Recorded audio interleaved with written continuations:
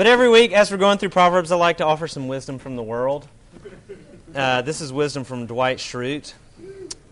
Particularly pertinent in today's political climate where healthcare is a much debated issue. In the wild, there is no healthcare. In the wild, healthcare is, ow, I hurt my leg. I can't run. A lion eats me. I'm dead.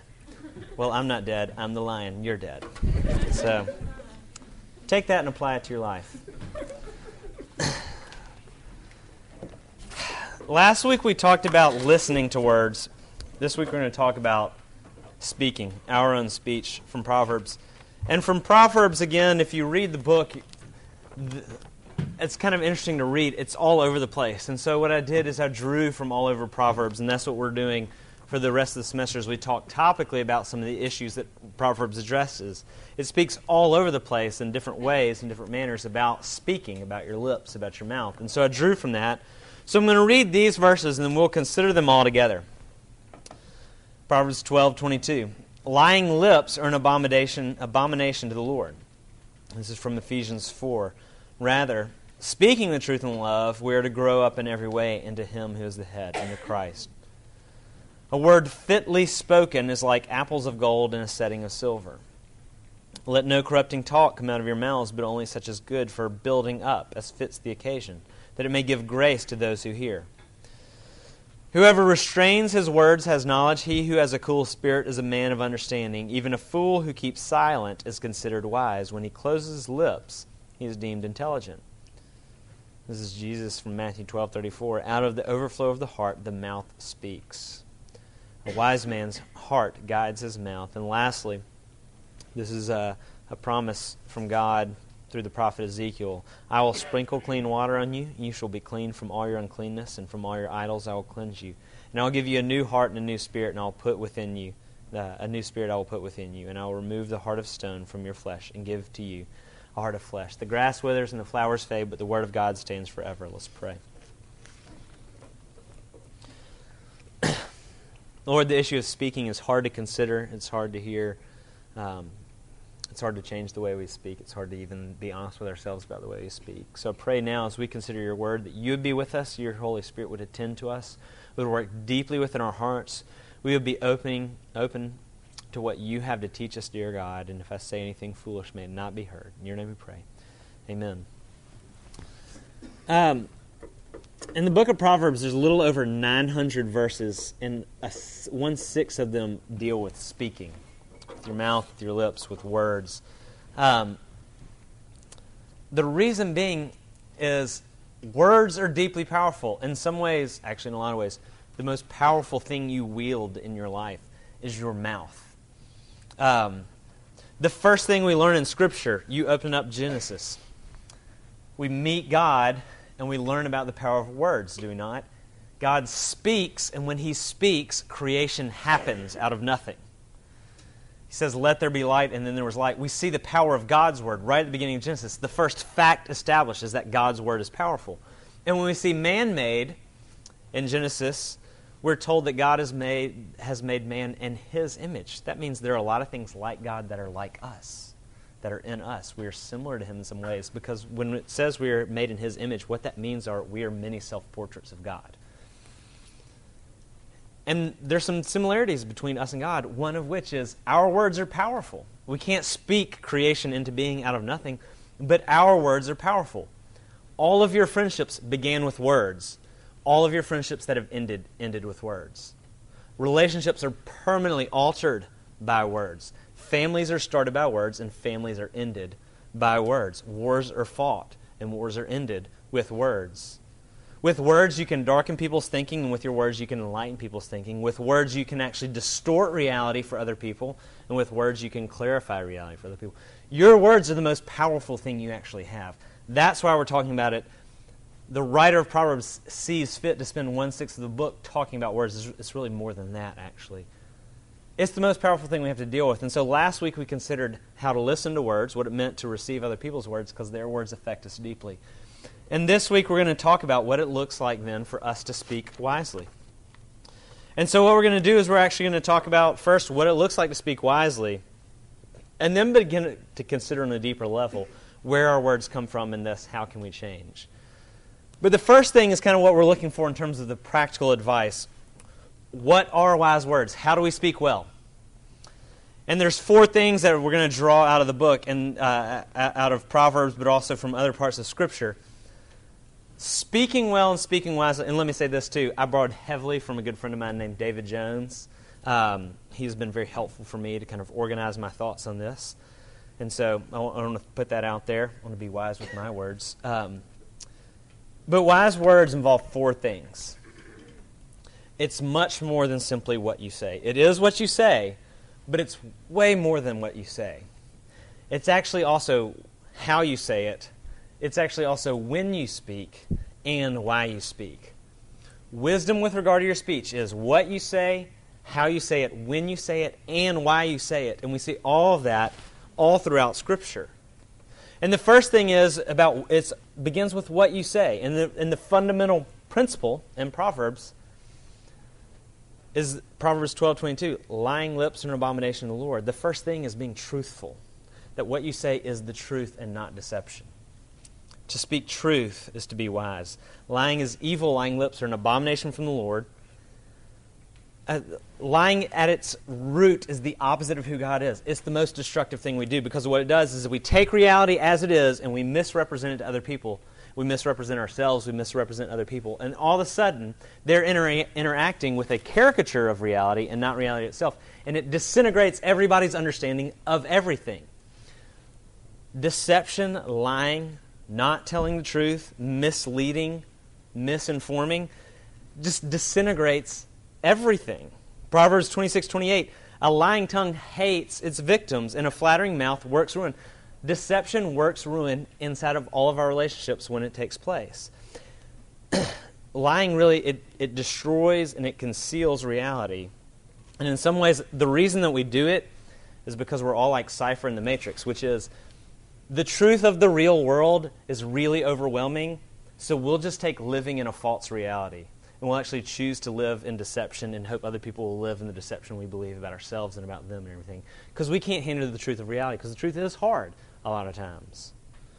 And so we love living in our lies. And lying looks more simple. It's much more complex than just the simple overt lie. And religious people, what we're awesome at is obeying the letter of the law without obeying the spirit of the law. And one of the ways we do this with lying is we can actually figure out ways, we all know this and we've all done it, where we can tell the truth and all along know that we're allowing this person to misunderstand and be misinformed about reality. We can tell the truth, and so we can pat ourselves on the back. I was a Christian and I told the truth and everything like that, and I obeyed the letter of the law.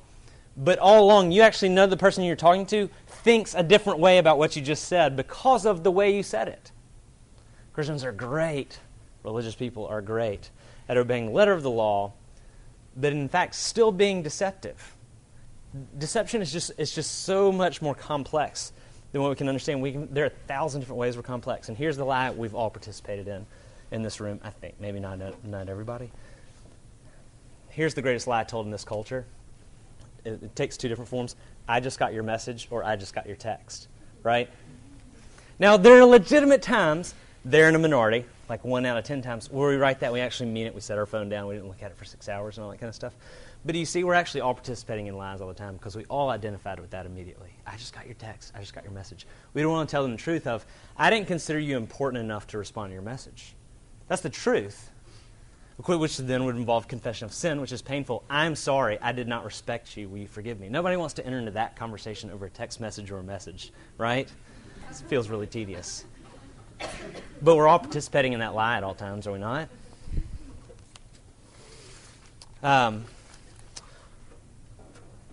When words aren't reliable, when our words between each other aren't reliable, relationships break down. That's how friendships disintegrate. When you can't trust somebody, when their words when you no longer have the ability to trust their words, you're no longer relating as friends. You're either relating as a caricature of each other, kind of a different version of you, your Miley Cyrus, right? Your Hannah Montana instead of your Miley Cyrus. But eventually you become aware that you can't trust each other, and at that point you're not friends anymore. Lying is the air we breathe. In this culture, and by this culture I'm not saying, here's our little Christian selves in the world out there. Us, all of us, lying's not only acceptable and deception's not only acceptable, it's actually expected. We can pick, it's easy to pick on politicians, athletes, Heisman winners from the past year, things like that. I'm going to edit that out of the podcast. I was like, don't say it, Brenton. Oh, it came out. There's unforgiveness in my heart, and there's rage in my heart. I confess that to you. I'm still struggling with it. But I think the NCAA might eventually do the right thing and take that away. But that's not what we're talking about tonight. But actually, my point being is, we would be utterly confused and wouldn't know how to react if public personas got accused of something and just said, yeah, I did that, and actually here are 3 other things I did. We wouldn't know how to react. It's not that the culture just accepts their lies. We actually expect it. We would be confused if they didn't lie. We would be confused if lying wasn't the de facto reaction to accusation in our own lives. If a teacher came to a student at USC and said, I think you borrowed this from something else, it would utterly confuse the teacher if the student actually said, you're exactly right, let me show you the website, let me show you the source that I use, I cheated on this assignment, what do I do? Do you know how confusing that would feel to a teacher? The teacher's expecting us to deny it, to make up excuses, to lie. Lying is not just acceptable, it's actually expected in this culture. It is the air we breathe at all times. I mean, again, the simple reaction of denial is the default reaction in every accusation that comes into our life. We're just going to lie about whatever we get accused of. In fact, lying's so commonplace that we don't even recognize it anymore. I just got your text. I just got your message. None of us actually ever thought of that as a deception. I didn't think of it until actually I read a Twitter post earlier today, and a friend was remarking about how that's like the most common lie told today. But do you see, lying is so commonplace you never thought, I just got your text, I just got your message, was you being a liar? I was convicted. It's so commonplace we don't even recognize it when we're doing it anymore. We swim in lies, and lies are the deception. It's just the air that we breathe. And the reason we lie is not simply because we're being practical. That's one of the lies we tell ourselves so we don't feel guilty about it. We're just being pragmatic. We're just being practical. The reason that we lie is because we're full of fear. We fear the consequences of telling the truth more than we fear the Lord. Fear the consequences that can come into our lives for telling the truth more than we fear the Lord. And to begin to be someone of wise speech means that you become a truth teller. And telling the truth about the world, telling the truth about you, telling the truth to your friends about them, it's not always warm fuzzy. It is a hard work, and at times it's difficult. And at first it can be wounding. And we talked last week about Proverbs 27:6, that faithful are the wounds of a friend, but deceitful are the kisses of an enemy. For better is open rebuke than hidden love. There is healing to be had in the truth, even when it wounds. And it's much better to be wounded by a faithful friend than it is to have the blissful, fun, ignorant lies of an enemy heaped upon you. We need to hear honesty, and we need to be people that give honest and truthful words to one another. But it's not just what you say. Called to tell the truth, that's what wise speaking looks like, even their consequences. It's also how you say it. It's not merely the content, it's also your delivery. In Proverbs 15:1, a soft answer turns away wrath, but a harsh word stirs up anger. He's not talking about a difference in content. He's not saying something nice versus saying something mean. He's saying you can speak softly or you can speak harshly, and that affects the conversation. He's addressing the manner, not the content of what you're saying. A soft answer turns away wrath. A harsh word stirs up anger. Ephesians 4:15, which we read earlier, is talking to the church, and he's saying when we become a community that speaks the truth in love, we're built up into Christ, into maturity. Speaking the truth in love is a cornerstone of fellowship and maturity. And the call, it's not just what you say, but it's also how you say it. Because the call to be honest in our speech is not a call to just bludgeon people with the truth. It's actually coupled with the call to speak kindly, and to speak gently, and to speak softly and lovingly. Because love actually pursues the other person's well-being with your speech. It doesn't bring the truth simply to brutalize somebody with your rightness. The way one of my seminary professors said this, he said, any fool can find fault. That's not hard. Wisdom means that you move in and give help. In criticism, rebuke, honesty, just truthful speech that comes out of self-righteousness, it won't care about the healing of the person to whom it is speaking. But honesty that comes with love recognizes that you're actually now in this with them. And you're for their well-being. You're not just bringing the truth, you're bringing love. There's two errors we fall into. The error, there's the truth people who are the truth point, and they're like, yeah, everybody needs to be telling the truth. I bring the truth, I drop truth bombs on people, and I'm not afraid, right? Okay, Brother Micah, if y'all aren't familiar with him, maybe he'll grace us with his presence this semester. He comes and preaches out at on Green Street. He will say some true things. He's going to say some lies. He's going to share a lot of lies. He will say some true things. And he will say it with no love. And it will be evil, even though he's speaking the truth. Because without love, what he's actually doing, and you'll visibly see this happen, he's actually turning people away from the truth. He's telling them the truth and turning them off from it because it's truth without love, which means he's speaking the truth and it's evil when he's speaking the truth. He's pushing people further away from hearing the truth because they get so upset with his lack of love, and they're justified. It's not just about telling the truth. You can tell the truth and be a very hurtful person and actually push people away from the truth. And on the other hand, it's not just about being nice. Because the other nice people were ready. They're like, oh, finally he said, speak the truth in love. We all need to be so sweet to each other and never say anything that's hard. That's the other error we fall into. We don't want to offend anybody. We just want everybody to be kind. Love without truth is sentimentality, and it's actually patronizing, which C.S. Lewis says is the most egregious of all sins. It's patronizing because it's not love at all. Just being sweet to people and not being willing to upset them with the truth is not love at all. It's actually love of self, because the reason that we do that is we don't actually care about them. We just want them to like us, which actually means you don't have love for them at all. What you really have is just love for yourself. Love without truth is not love. It's not love for the other person. It's love for you.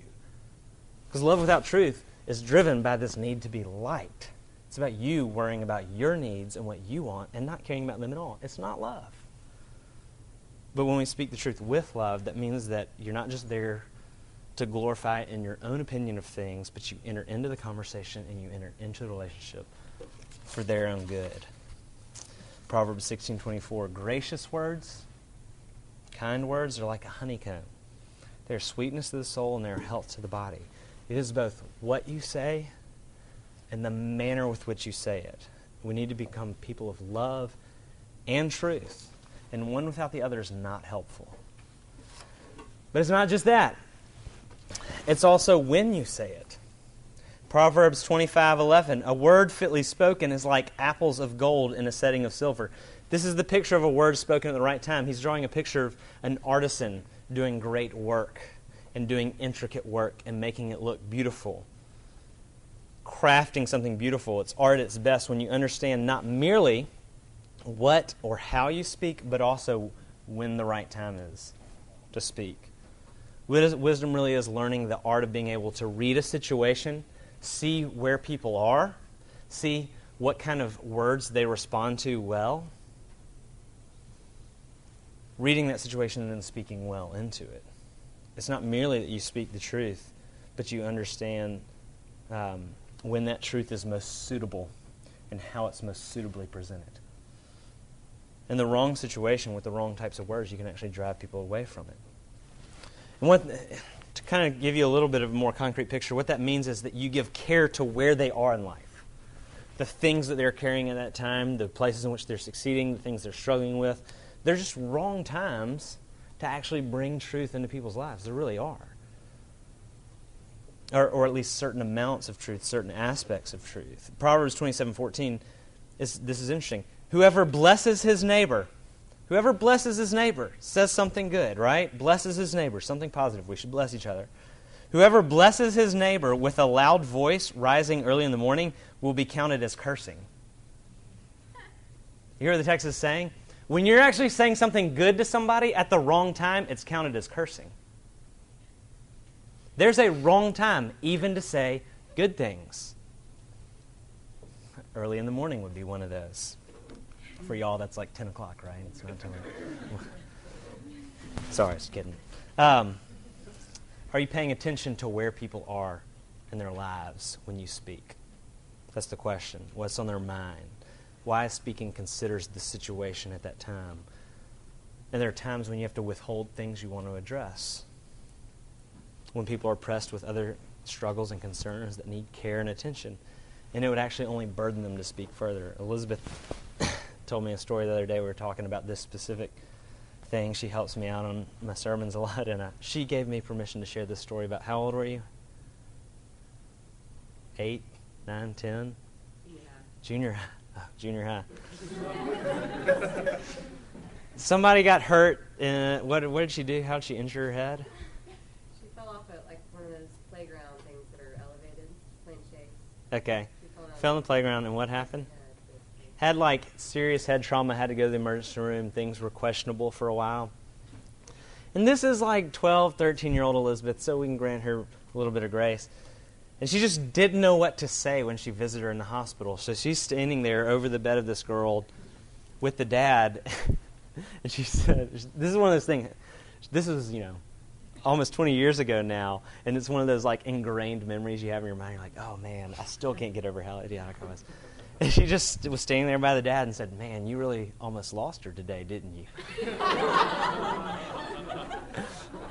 Was it true? Yes. Did she say it at the right time? No. I have permission. I got permission, right? Yes, okay. But also, it's not just the right time, it's also understanding who they are. Speaking in a way that understands who they are. Proverbs 15:23, to make an apt answer is a joy to a man. A word in season, how good it is. The Bible celebrates it when you can speak well into a situation, understanding and placing your words well. The word spoken just right for that person in the way that that person responds to in communication. In premarital counseling, one of the things we talk about, we actually spend a whole session on understanding that the other person responds to communication differently from you. That within your family and within your personality, you've learned to receive certain forms of communication, certain types of directness and things like that, and respond to it favorably. And guess what? That's not how they respond to it.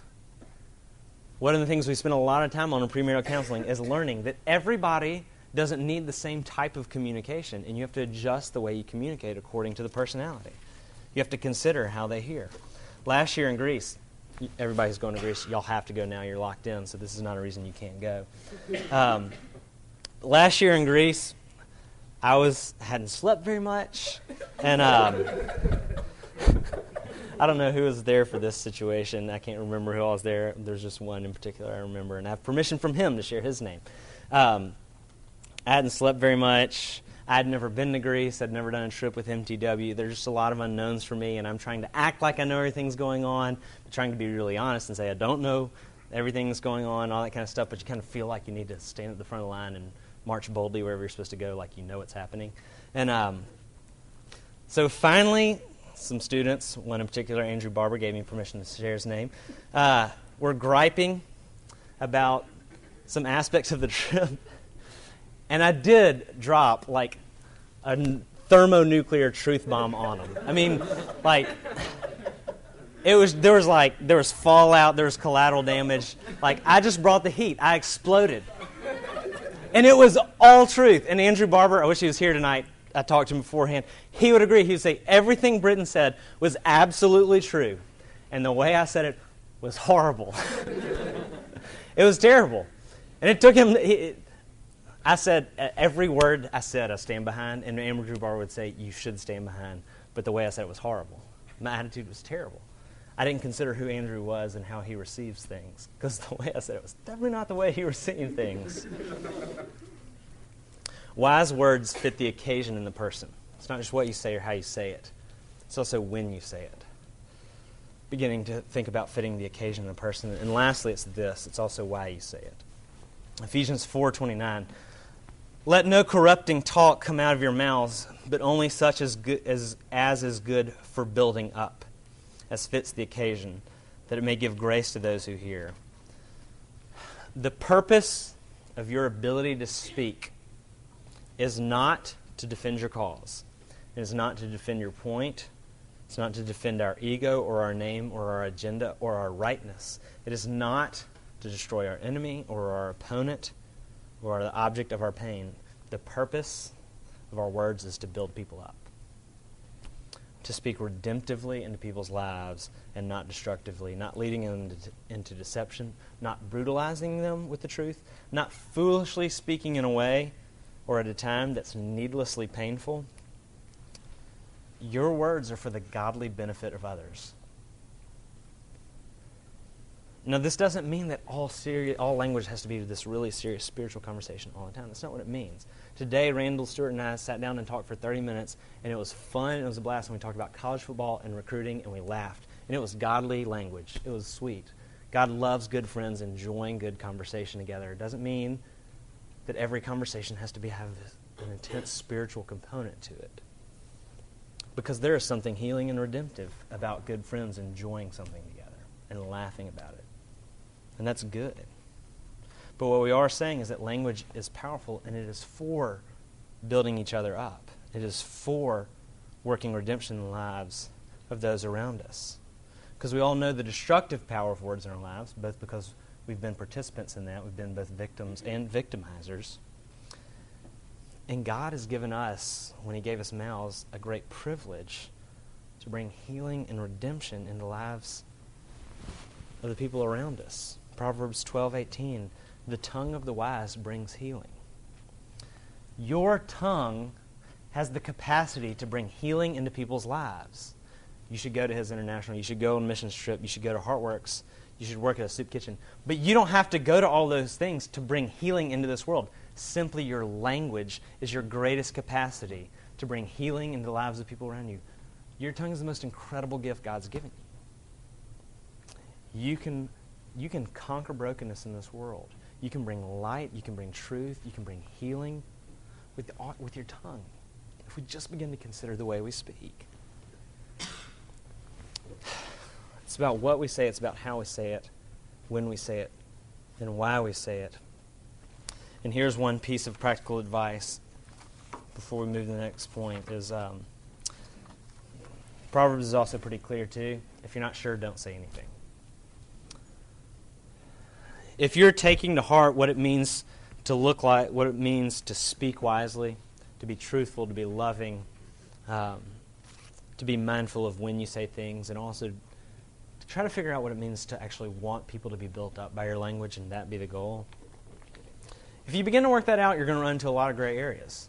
There are just times when do I bring the truth here? I don't know. I don't know where they are. Is this the right tone for them? I don't know. I think you're going to run into a lot of gray. Proverbs 17:27 and 28. Whoever restrains his words has knowledge, and he who has a cool spirit is a man of understanding. Even a fool who keeps silent is considered wise. When he closes his lips, he's deemed intelligent. Proverbs 10:19. When words are many, transgression is not lacking, but whoever restrains his lips is prudent. If you're not sure, just don't say anything. So where do our words come from? We see what they're supposed to look like, but then we have to ask the question of why is it that we do speak the way that we do. In Proverbs 10:20, the tongue of the righteous is choice silver, but the heart of the wicked is of little value. Proverbs 15:7, the lips of the wise spread knowledge, not so the hearts of the fools. What the writer is telling us is this: what you say is who you are. Because in those two verses, there's a parallelism at work. In the first part of both of those phrases, Proverbs 10:20, the tongue of the righteous is choice silver. Proverbs 15:7, the lips of the wise spread knowledge. He's talking about their speaking. But then in the latter half of that phrase, he doesn't say, but the tongue of the wicked is of little value. He says this, but the heart of the wicked is little value. He doesn't say the lips of the wise spread knowledge, but not so the lips of the fools. He says, but not so the hearts of the fools. He's telling us something huge right here. Your heart and your lips go together. What you say is what's in your heart. It is who you are.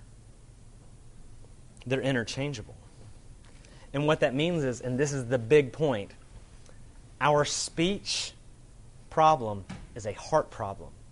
This is what we all want to do. We all want to staple some goodness onto ourselves, right? We want some instructions of how to act better, and like, okay, I got to tell the truth, got to tell the truth, got to tell the truth. I'm going to staple that into my life and start telling the truth tomorrow. And that doesn't happen. It can happen, or at least have the appearance of happening, but we don't change. And that's a betrayal of Scripture, because Scripture is actually saying your speech problem is a heart problem. And so the way you actually really deal with your speech, besides just faking it, is actually to deal with your heart. See, when we lie, when we don't tell the truth, it's not simply because we're being pragmatic.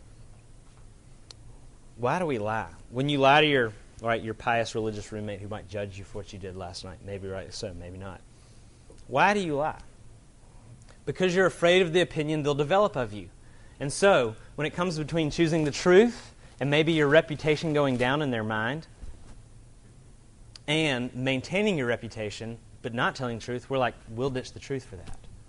When we lie, it's because our heart cares about something more than the truth. You want to maintain your reputation, then you have to lie about the pornography you've looked at, right? When you want to maintain your reputation, you have to lie about the things that you've done. So when it comes down to reputation or truth, truth loses. Do you see lying as a heart issue? It's about what your heart cares about. I care about my reputation more than I care about the truth. Right? I care about my body more than I care about the truth. People are trying to be mindful about the way you're eating, and what you've decided is, when it comes to either forcing my body into this shape or telling the truth about what's going on in my life, the truth loses. Because I care more about this. Do you see that your lie is a heart issue? It's about an idol over here that you've said, I will protect that idol at all costs. And if I have to choose between the truth and that idol, I'll lie about it. What you say is a heart issue. Academic standing. I have to maintain my academic standing. I have to maintain my hopeful projection for the wealth that I'm going to accumulate, the money I'm going to accumulate, the success I'm going to accumulate. And if it comes between that and choosing the truth, I choose this. It's a heart issue. What you choose to say is determined by what you worship. And when you say, the truth's not going to be a part of it, it's because you've said, because this means more. And I'll abandon the truth for this, because your heart's attached to this. Our words are a heart issue. When we exaggerate about ourselves, allow people to think of ourselves in a positive light, we're simply trying to gain significance, right? It's actually out of insecurity. When we gossip, when we destroy the reputation of a friend who's secretly your enemy because of jealousy, we're destroying the reputation in a backhanded way to pay them back for our feelings being hurt. We care more about executing justice than we care about being loving. Right?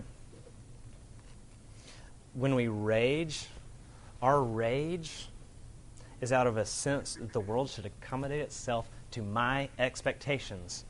Anger, not the wrong kind of anger, rage, it's just selfishness pure and undefiled. That's what it is. The world should be the way I want it. So that's where my angry words come from. Because my heart is attached to my vision of the world revolving around me. Rage is just, it's narcissism unleashed in its purest form. The world should be like the way I want it. You see that all the ways we react and speak into the world are heart issues. And this is what it means. This is the third point. That means to actually really change the way you speak. Something has to change in your heart. You can't simply decide tomorrow, go ahead and try. I'm going to be a truth teller. You can staple some fruit for a while. You can modify your lifestyle for a little while on the outside, and you'll even fool some people. But to actually change the way you speak, your heart has to change. There's a guy named Bebo, who he actually is one of the two founders of RUF. He started at Southern Miss. And at campus minister training, he talks to us, and one of the things he says over and over and over and over and over again is he says this: the heart is the main thing. It's just that simple. And he actually says it this way as well. The heart is the main thing in religion. The heart is everything. The heart is everything. Christianity is not this. This is what we all want it to be because this is much more manageable. Christianity is not, you grew up around churchy stuff, doing churchy things, and you pray to Jesus for A's and a boyfriend and girlfriend. That's not what it means to be a Christian. That's not what Jesus is after. He is not pleased with that. Jesus is after your heart. And by heart, it doesn't simply mean your feelings. When the Bible uses the word heart, it means all of you. Your thinking, your feeling, your acting, and everything. Jesus is after all of you. He is after your love. The Christian is not marked by someone who does churchy things, though you will end up doing those things because you'll love worshiping Him. But that's not the mark of a Christian. The mark of the Christian is someone who loves Jesus and loves His people. The mark of the Christian is someone whose heart is enamored with Jesus. That's what it means. But this is the problem. We can't heal our hearts because we've all tried. And that's why we've come up with these lame ways of defining what it means to be a Christian. I do churchy things and I pray to Jesus for A's and a boyfriend or a girlfriend, and so I'm a Christian. And because that's so much more manageable, because we're working so hard to heal our hearts and we can't, so we create this lesser, more attainable definition of what it means to be a Christian so we can rest in that because over and over and over again we've tried to heal our hearts and we can't. This is the good news. Jesus can heal your heart. Early on in getting to know Ryan Reich, he invented a new verb that I've loved ever since then. He told me about his story of coming to faith.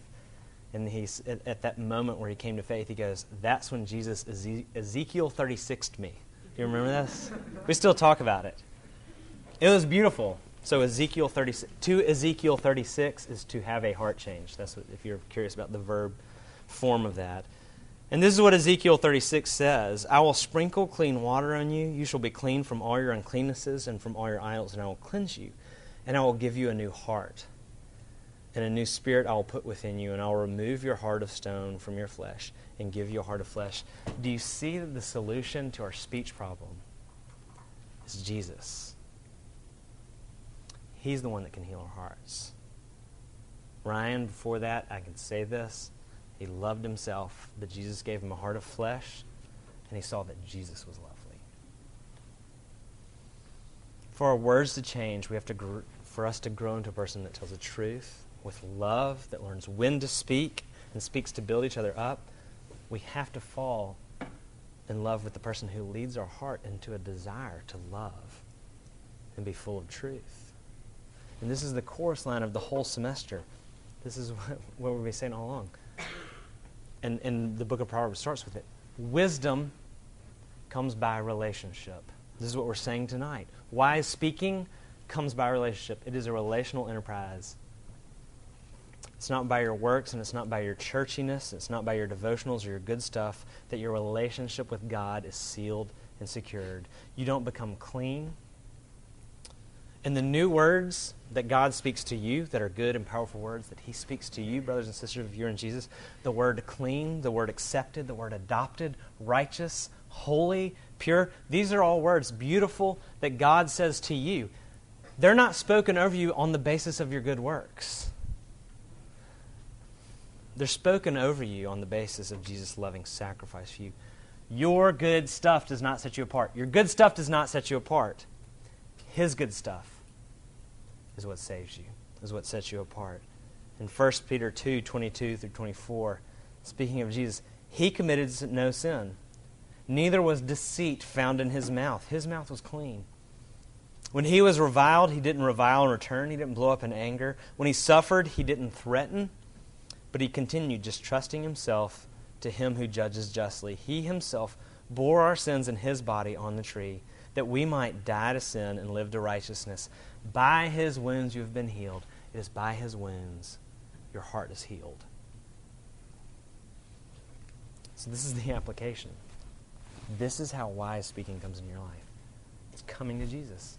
Coming to Jesus with the heart that frustrates you and the words that frustrate you because you know their inadequacy, and bringing all of your obsessions and your insecurities and your fears to Jesus and just saying, Jesus, soften my heart. I need a new me. Because this one in this story that I'm telling with this heart is killing me. All the insecurities and all the fears and the obsessions. This is all that Jesus requires of you.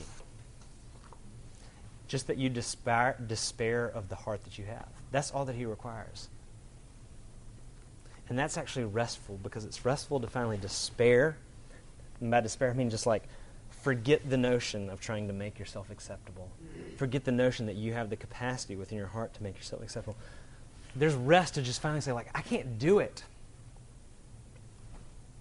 And you can come to Jesus and see that his love is of such a powerful nature that it actually will change your heart. Let's pray.